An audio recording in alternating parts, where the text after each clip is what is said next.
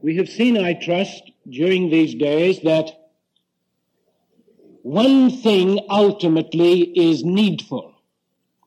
One thing is needful. And this is the word of the Lord. It is not the opinion of men, it is not the opinion of a preacher, but it is the word of the Lord that ultimately one thing is needful. We have seen, I trust, that David, the great teacher, leader, soldier, psalmist, sought for only one thing in life, and he sought diligently for it. One thing have I desired of the Lord, not power, not preeminence, not prominence, one thing. That will I seek after, that I may dwell in the house of the Lord all the days of my life, to behold the beauty of the Lord. Now, such language is somewhat foreign to us today. We belong to the mechanistic age, the age of the technician, or if you like, the operator, the age of the doer, when success is evaluated on the basis of statistics, on that which is seen. And yet we know that the word that the Lord gave to Samuel that day when he was to choose the king over Israel is still the same today. God does not look on the outward appearance. Man looks on the outward appearance, the statistics, the image that is projected. But God looketh on the heart. Now this is difficult for us to grasp because we are placed right down in the very center of this frenetic society which has been developed and of which we are a part. There is no need for me to remind you that the more the devil takes hold of any situation, the more frantic it becomes, the more restless it becomes. Because the devil is a restless spirit, walking up and down, restless. Restlessness characterizes the enemy himself. And the more a man becomes involved in the things of time and sense, almost to the exclusion of the things of eternity, the more restless he becomes. We must be on guard against this. It's a subtle and fatal snare into which to fall. God looks on the heart. And therefore, we need to come back again to these words. One thing is needful. One thing have I desired of the Lord. Now, what will be the practical outworking of such a life? And how will we be able to determine whether or not a person is walking with the Lord in this way of worship and fellowship? This is to be our daily, our moment by moment throughout the day objective. It may surprise you to know that the word that is most commonly translated prayer in the New Testament has nothing to do with asking the Lord for anything. By far the most common word translated prayer reveals that prayer is an inward attitude of surrender and worship. This is what prayer is. This is prayer. But that is not always what prayer is to us. Now, prayer is asking and prayer is receiving if we ask according to the will of God. This is true. But prayer in its purest essence, prayer in its very foundation, is an inward attitude of surrender and worship. And you will recall we cannot worship unless we surrender. So ultimately the basis of it all is surrender. This submission to the will of God. Surrender and worship. This is prayer. This is what Paul means when he says we are to pray without ceasing. We are to be in an unceasing attitude of surrender and worship of the Lord. Now, from such a life, there will flow that which will glorify our Lord Jesus Christ. Because this was the life which was experienced by our Lord himself. His was a life of submission to and glorifying of his Father. And therefore, I want to suggest that the glory of God was manifested in our Lord in at least three ways. And the glory of our Lord Jesus Christ, who indwells us by his Spirit, will be manifest in at least three ways in the life that is properly harmonized with his will. I would like you to turn with me to John chapter 1. John chapter 1 and verse 14. And the Word was made flesh and dwelt among us. And we beheld his glory, the glory as of the only begotten of the Father, full of grace and truth. Full of grace and truth. Now if you keep one finger there and turn across to 2 Corinthians chapter 4, we shall read verse 6. For God, who commanded the light to shine out of darkness, hath shined in our hearts, to give the light of the knowledge of the glory of God in the face of Jesus Christ. The light of the knowledge of the glory of God in the face of Jesus Christ. The glory of God in the face of Jesus Christ. We beheld his glory, the glories of the only begotten of the Father, full of grace and truth. Full of grace, what he did, his conduct. Full of truth, what he was, his character. The glory of God was manifest in three ways in the Lord Jesus Christ, in the man Christ Jesus. Firstly, in his conduct, what he did. He was full of grace, what he did, his conduct. He was full of truth, what he was, his character. And it was seen in his countenance. God was glorified in three ways through the man Christ Jesus, in his conduct, what he did, in his character, what he was, and in his countenance. Now, let us consider, first of all, his conduct. One word sums up his conduct: grace. He was full of grace. Wonderful word. But how was this grace manifest?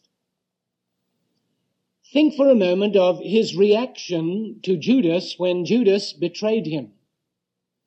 Judas came with that band and he made his way to the Lord.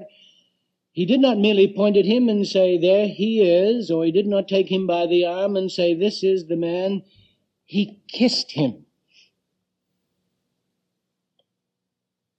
The grossest betrayal of all history. Because love's tenderest token is a kiss. He betrayed him with a kiss.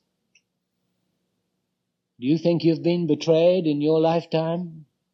I'm sure you have more than once, but have you ever been betrayed with a kiss?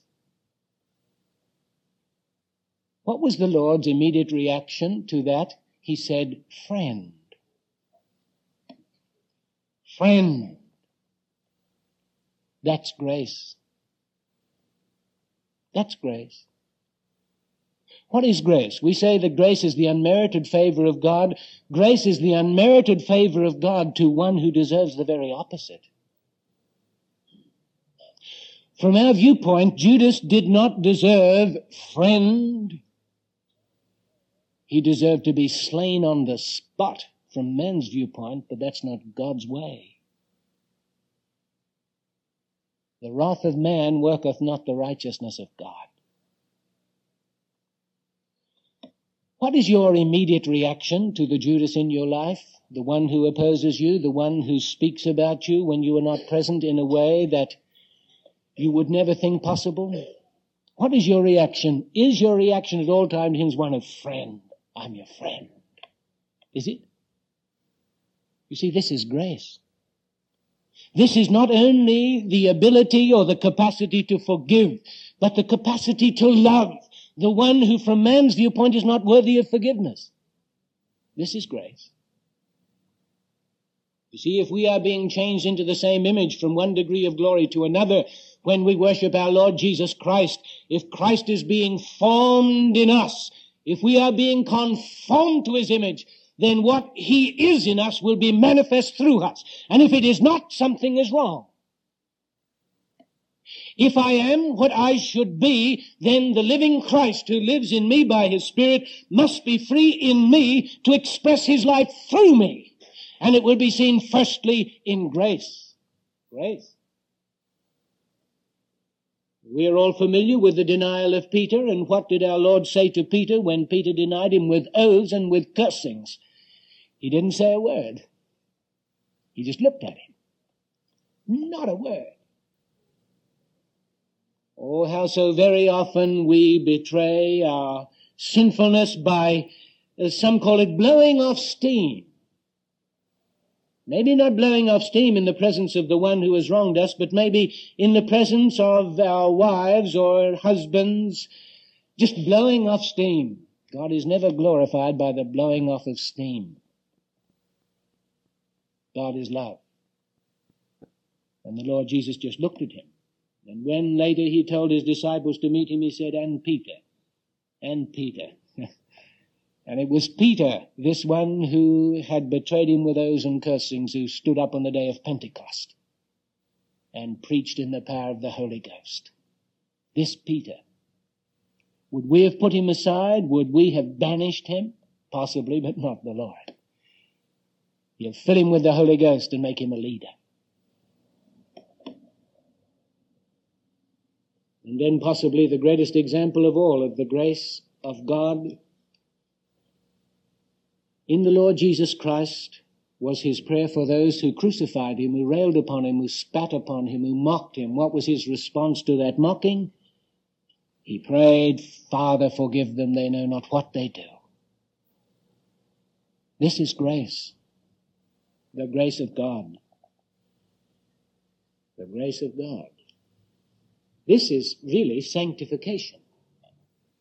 You've possibly heard of the great Indian Christian Sadhu Sundar Singh, a remarkable Christian who knew the Lord in an unusual way. And an Indian rather sneeringly said to the Sadhu on one occasion, he said, well, Sadhu, you talk about this Christian life, he said, and you've been speaking about this sanctification. What is sanctification? The Sadhu looked at him and he said, for sanctification? Well, he said, by sanctification, do you mean that when the cruel, sharp, cutting edge of the axe is plunged into the sandalwood tree, that the response of the sandalwood tree is to bathe that axe with its sap, its very life blood? Is that what you mean by sanctification? Sanctification, do you mean that when the beautiful rose is plucked by the cruel hand and it's crushed by that hand until it becomes, instead of a beautiful thing, a pulp, a formless thing? Do you mean that sanctification is the response of that rose to the crushing cruel hand is to bathe it in its perfume? Is that what you mean? He said, that's enough. That's enough, Sadhu. I've got the point. Yes, that is what sanctification is. That is grace. And our Lord was full of it. Full of it. He was not only full of grace, he was full of truth.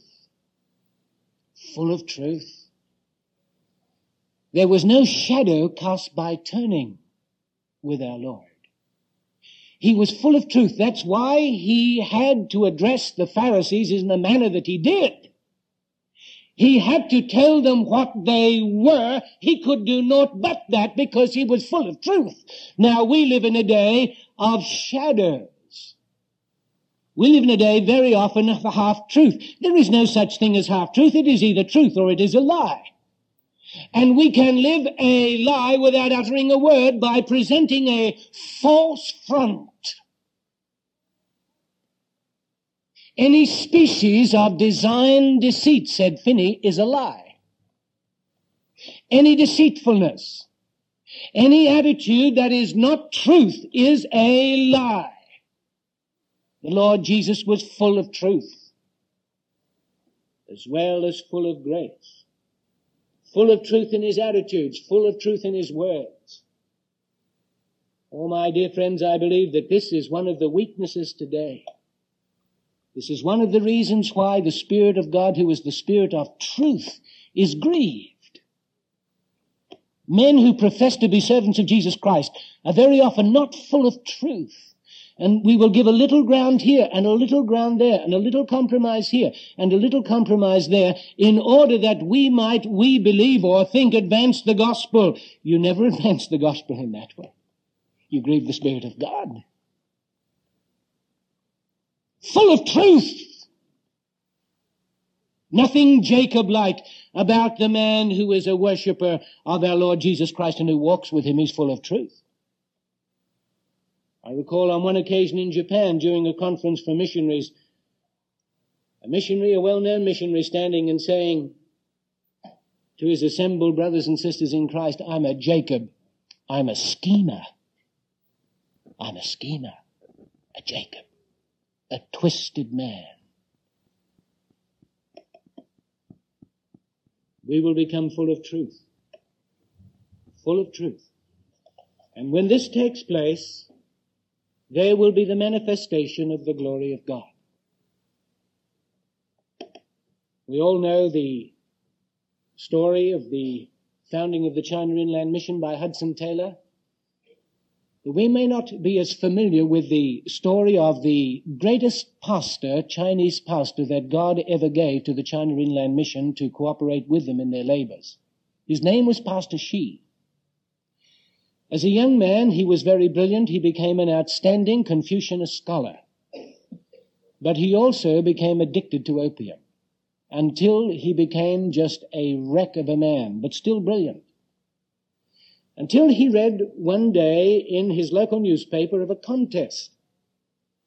The contest was one which would enable him to win a very considerable sum of money, and it was open to all Confucianist scholars. The contest had been originated by a missionary in a town some distance from where he lived.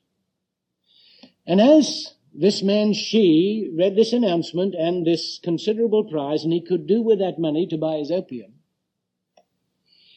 he was a little hesitant to enter that contest because he thought, if I win the contest, he noticed that one of the conditions was he would have to go to the town where the missionary was, and he would have to receive from the missionary the prize. And he was not apt to do that because he believed that this missionary was a white devil. But again, he came back to this considerable sum of money, and so he decided to enter the competition, and he won it. There came the advice from the missionary that if he would appear at a certain time on a certain day in the home of the missionary, he would receive his prize. Well, he was in a dilemma. Should he go? Should he go into the presence of this white devil? This white devil could cast a spell on him. Then he decided that it just wasn't worth it, but then he looked again at this large sum of money, and realizing that he needed the money for his opium, he made his way rather hesitatingly one morning to the residence of the missionary. And he had decided that come what may, while he was willing to enter into that room and to receive from the hand of the missionary the prize, he was not going to look at that missionary. He would not look in his face, because if he did, he could cast a spell on him. And so there came the moment when he entered into his presence with head bowed, and the missionary greeted him, and he greeted the missionary, and he sat down, and the missionary offered him tea, which he would not accept, until at last came the moment when he said, well, sir, here is your prize. And still with his head bowed, he accepted the prize, but then he could not forbear to just take one fleeting glance at this white devil. And so he very quickly lifted his eyes and dropped them again. Just a fleeting glance. But when he looked into the face of that godly missionary, he saw mirrored there the glory of God.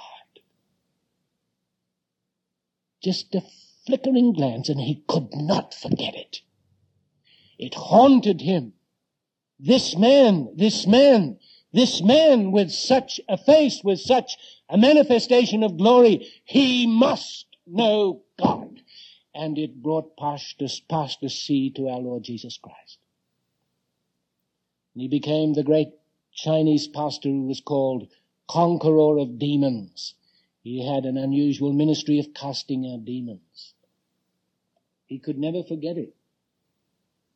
The glory of God in the face of Jesus Christ.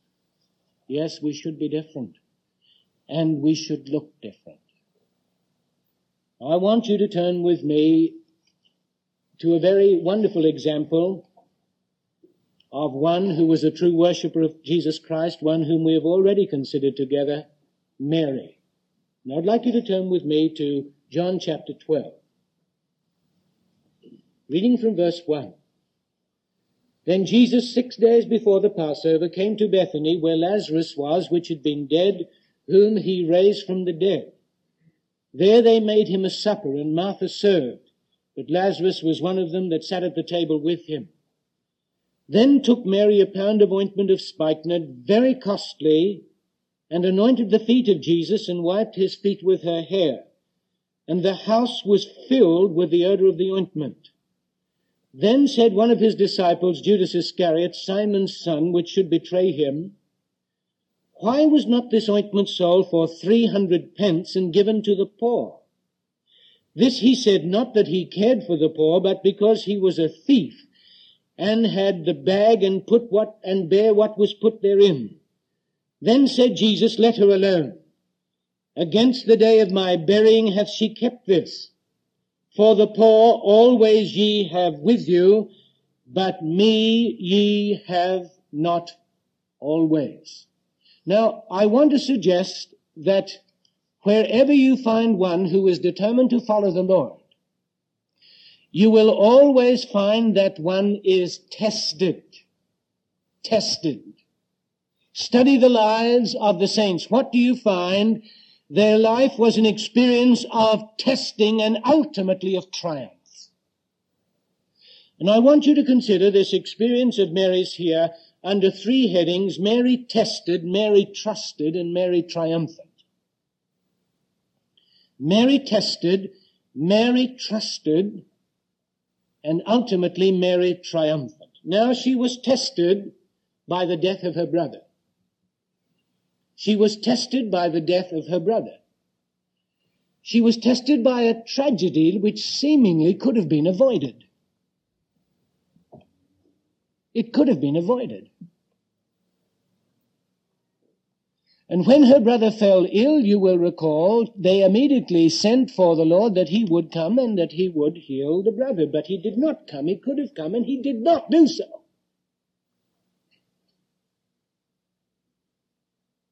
The hours passed and the brother worsens, and yet still the Lord does not come. The brother continues to worsen, and still the Lord does not come. Can you not imagine the conflict that could have taken place in the heart of Mary? Why does he not come?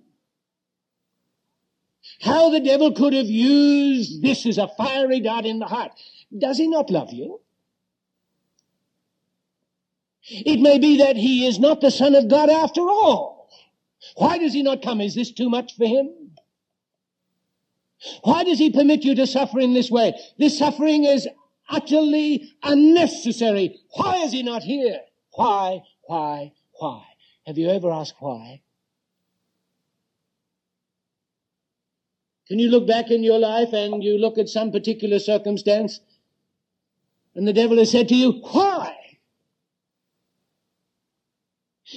Why is this necessary? Why has your God permitted this? Oh yes, Mary was tested. And if you're going to follow the Lord, you will be tested too. You will be tested by something that defies your understanding. But you see, the test is necessary in order that the Lord might prove that you truly love him and unfailingly trust him. Unfailingly trust him. And so she was tested. Her brother's sick. The Lord could meet his need. He doesn't meet his need. He doesn't come. Why does he not come? And then the brother dies. Well, what is our immediate reaction to a testing, a severe testing? The first thing is to accept it. In acceptance, said Amy Carmichael, lieth peace. In acceptance lieth peace. That's a good word. because God has permitted it. You may not understand at the moment why, but you know that he has. Because nothing can happen to us without his express permission. In acceptance lieth peace. Accept it. Samuel Rutherford, that great Scottish saint, once uttered this quaint word. He said, yield yourself to the circumstances of his choice. He purposeth a crop.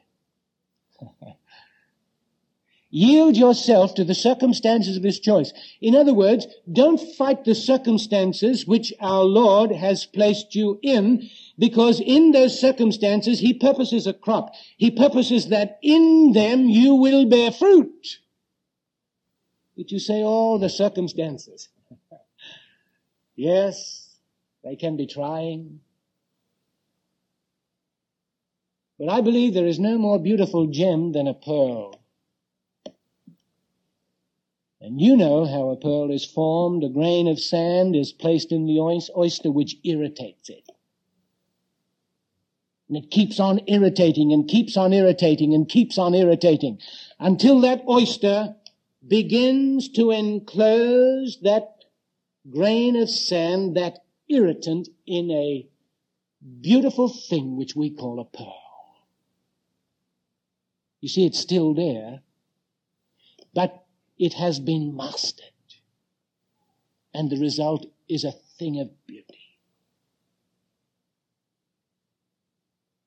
Have you ever seen a beautiful Christian? Whenever you see a beautiful Christian, I will show you one who's known a terrible, terrifying irritant. Thank God. And it has produced a beautiful pearl, a beautiful life. Have you ever wondered what it must have been like for the Lord to live with those disciples? What a bunch of men they were. You can't get a more difficult man, a more headstrong, a more superstitious man to deal with than a fisherman. And here they are. They never understood him. He could speak to them, he could tell them, and yet they didn't understand. And yet our Lord in his great high priestly prayer has not a word that is critical to say about them to his Father. He does nothing but praise them.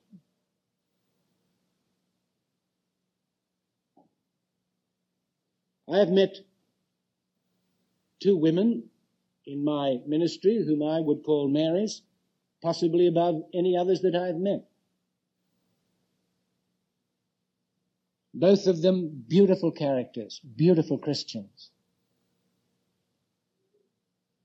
And both had similar experiences.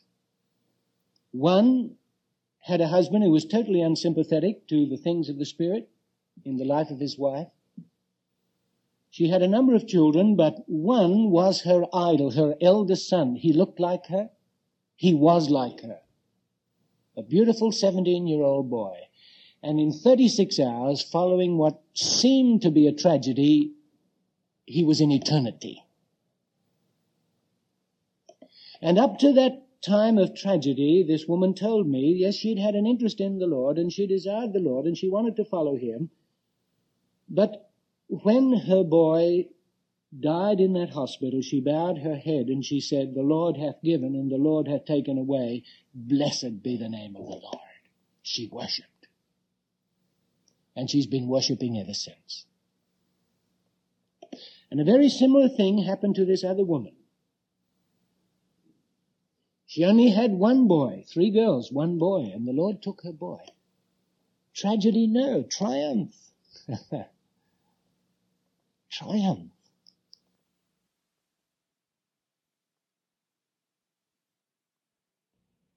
Now, the Lord may not see fit to do that with you. He may not, and you must not be afraid that he will do something that will cause you great pain, because it is in the time of testing that you prove the sufficiency of his present tense grace. His grace is sufficient. Present tense. It's sufficient for the moment of testing and for the next moment and for the next moment and for the next moment right through to the end. It is sufficient. And this is what Mary learned in a time of testing, I'm sure. To accept and then to give thanks and then to rejoice. Now, I do not believe that we are victorious in any situation until we are rejoicing.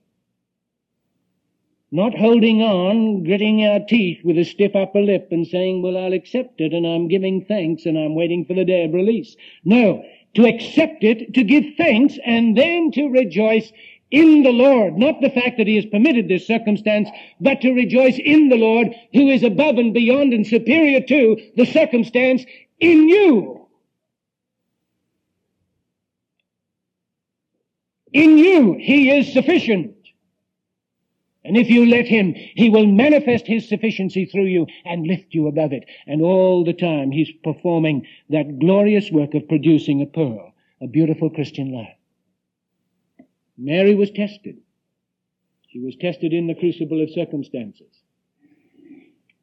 It's in that crucible that we realize what we are apart from the grace of God. Oh, yes, we do. Because the devil can come to us and say, well, it isn't fair, it isn't fair, it isn't righteous, you shouldn't be treated in this way. Why did this happen to you? Why did the Lord permit it to happen? He could have ordered it otherwise, and yet here it is. What is it all about? Why does this happen to you? And you're in the crucible of circumstances, and the heat is applied by the Lord, and it gets hot. And as it gets hot very often up to the top of that crucible comes wrong attitudes, critical attitudes, bitter spirits, hasty words, unloving words. And the Spirit of God says, well, just look at what you are. This is what I want to deal with. It's the only way that I can deal with it. And so you let him deal with it by the confession of sin and the appropriation of Jesus Christ to be to you all that he wants to be in order that you might be what you should be for his sake. She was tested. And she was triumphant in the testing. Why? She never uttered a word.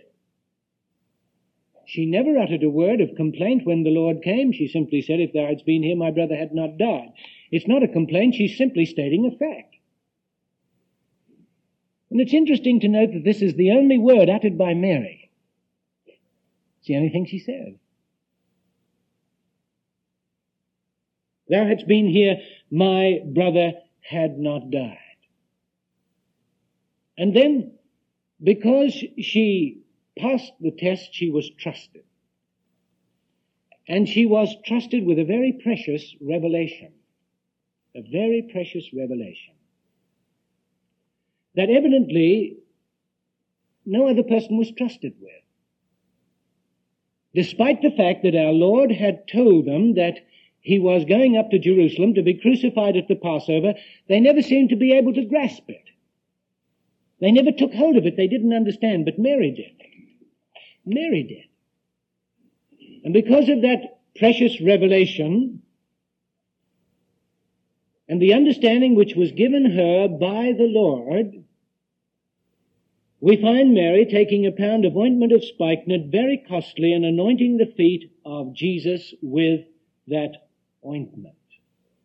She was trusted with this precious revelation, and then because she knew that our Lord was to be crucified and she believed it, she took this pound of ointment. It would cost at least $40 to $50, and she broke it upon our Lord. She anointed him unto his burial. And all the time, of course, Martha is serving. Now, I don't know how she obtained all this money to purchase the ointment, because it was obviously not a wealthy family. Had it been a wealthy family, Martha would not have been as busy. She would have had help, and she would not have complained about Mary. This was a very costly ointment. And she broke it upon her Lord. She expended it upon her Lord. And we are told that the house was filled with the odor of the ointment.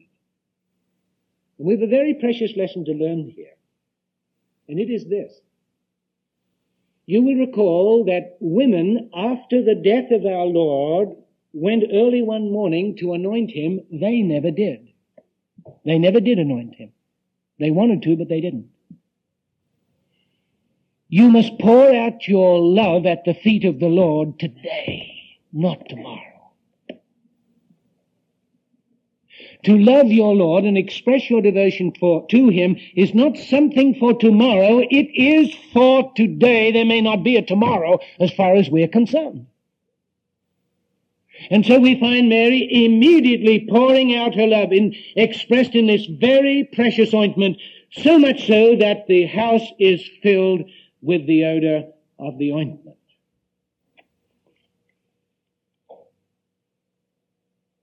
And all of this because Mary made a choice that Martha seemingly never made. Pouring out her love upon her Lord. And because of that poured out love, there was a fragrance. There was a fragrance. And because of that fragrance, there is an immediate reaction from the enemy. Immediately, Judas Iscariot says, why wasn't this ointment sold for 300 pence and given to the poor? Why this waste? Why this waste? This is waste. Oh no, it isn't waste. Anything that is bestowed upon the Lord is never wasted. Some years ago I was in India at a conference for missionaries, and I noticed a little woman there. She was about 45, 50 years old, and she wore the habit of a Protestant sister. You may know that in Europe there are Protestant orders of sisters. They are somewhat similar to the Roman Catholic order in their service, but of course they are not bound by Rome in any way whatsoever. They are primarily Lutherans. But these women set themselves aside. They are set aside by the Lord for a special ministry, and they do not marry. And this little sister was there, garbed in her sister's habit at the conference. And I noticed she was very shy and retiring. So I said to my wife, we must speak to this little lady and try to encourage her to participate more in the fellowship in this missionary home. And so I tried to cultivate her fellowship. It was not easy, but after some days she began to melt a little, and we became quite good friends. But she was a most retiring little woman. When we were to leave India to go on to Europe, she said to me, Mr. Carroll, you must visit my sister in Copenhagen. I will write and tell her to expect you. So we were passing through Denmark, and we determined that we would just call and visit her sister. But when we called, they said, now you must stay for a few days. So we stayed there for 3 or 4 days, and on one occasion, her son took us out to a castle, a very famous castle on the outskirts of the city. And as we were viewing the various items of historic interest in the castle, he said to us, well, these are the coats of arms of all the famous families. I think it was the 25 foremost families in Denmark. And he said, this is our coat of arms there, you see. This is our coat of arms there in the corner. Oh, that's very interesting. And then he said, you know my sister Verbeke? This was her name. I said, yes, we know her very well. We count her a very precious friend. He said, my father, before he died, was Denmark's most famous composer. And my sister Verbeke, before she went out to India, was his concert pianist. And my sister Verbeke toured all the capitals of Europe and was a well-known figure in musical circles in Europe. A brilliant concert pianist. And there she was in India. This beautiful, talented, gifted woman living in a filthy Indian village.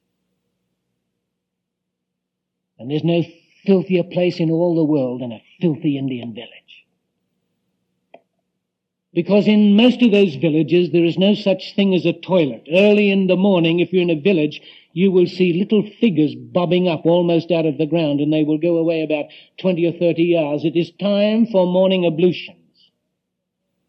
And when that withering sun begins to beat down on that village, and it can get on the plains of India as hot as 130 degrees, can you imagine the stench? It's the only place in my life where I've ever felt that I was going to be sick. And usually in those villages there's just one watering hole, and that watering hole very often is just covered with green scum. That is where everybody bathes, the children, the grown-ups, and the cows. It's filthy. It smells. It's hard to live there. This is where Sister Verbeke lives. She has a ministry to the village women of India. You might say, why this waste? Why this waste? Why this wonderful woman pouring out her life there? She could have had all that Europe has to offer her in the music world. She had it, and she left it to pour out her life to women on the plains of India. Why this waste? She's not pouring it out upon the women in India. She's pouring it out at the feet of Jesus in India. There is a difference. She's pouring it out at the feet of the Lord Jesus, who is in India and who is in the villages. That she ministers to the women is incidental. She's ministering to Jesus Christ. Hallelujah.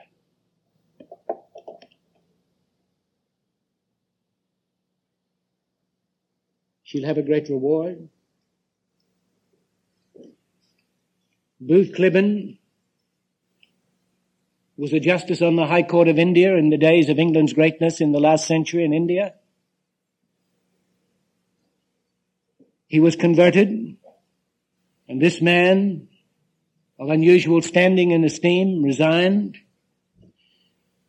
And from the High Court of India, living in a palace of his own, he decided to join the Salvation Army because he wanted reality. He returned to England. He was trained in a Salvation Army college. And then he returned to India because he believed he had a ministry to the outcasts. And an outcast at the turn of the century, or late last century, was somebody in India to be despised. And so he decided to dress like an outcast. No shoes, nothing in his purse, no food in his satchel. He just went out there to live with the outcasts. A man of high rank. And 20-odd thousand of them were won to Jesus Christ through that man. I met a woman in India who knew him, and at a time when she was in hospital, her child had been born, stillborn, and she was in great sorrow. And she was standing, she told me, in one corner of her hospital room, in great sorrow and almost engulfed by it. When she said suddenly she felt surrounded by peace. And she was lifted above her sorrow. And she turned and she saw that this man, Booth Clibborn, who was then an elderly man, had entered her hospital room to comfort her. A fragrance filled the room because of the presence of the man. We don't know much about that, do we, in our busy Western world? And we don't know much about the power of God either. Mary was tested and Mary was triumphant. And Mary was trusted with a very precious revelation. Are we going to be like Martha and just too busy to think very much about it at all? Will we go back to the rush and the hurry of our everyday life and just forget all about it? Will we? That is tragically possible.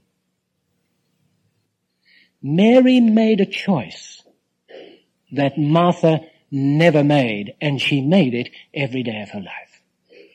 Now, shall we bow together in prayer?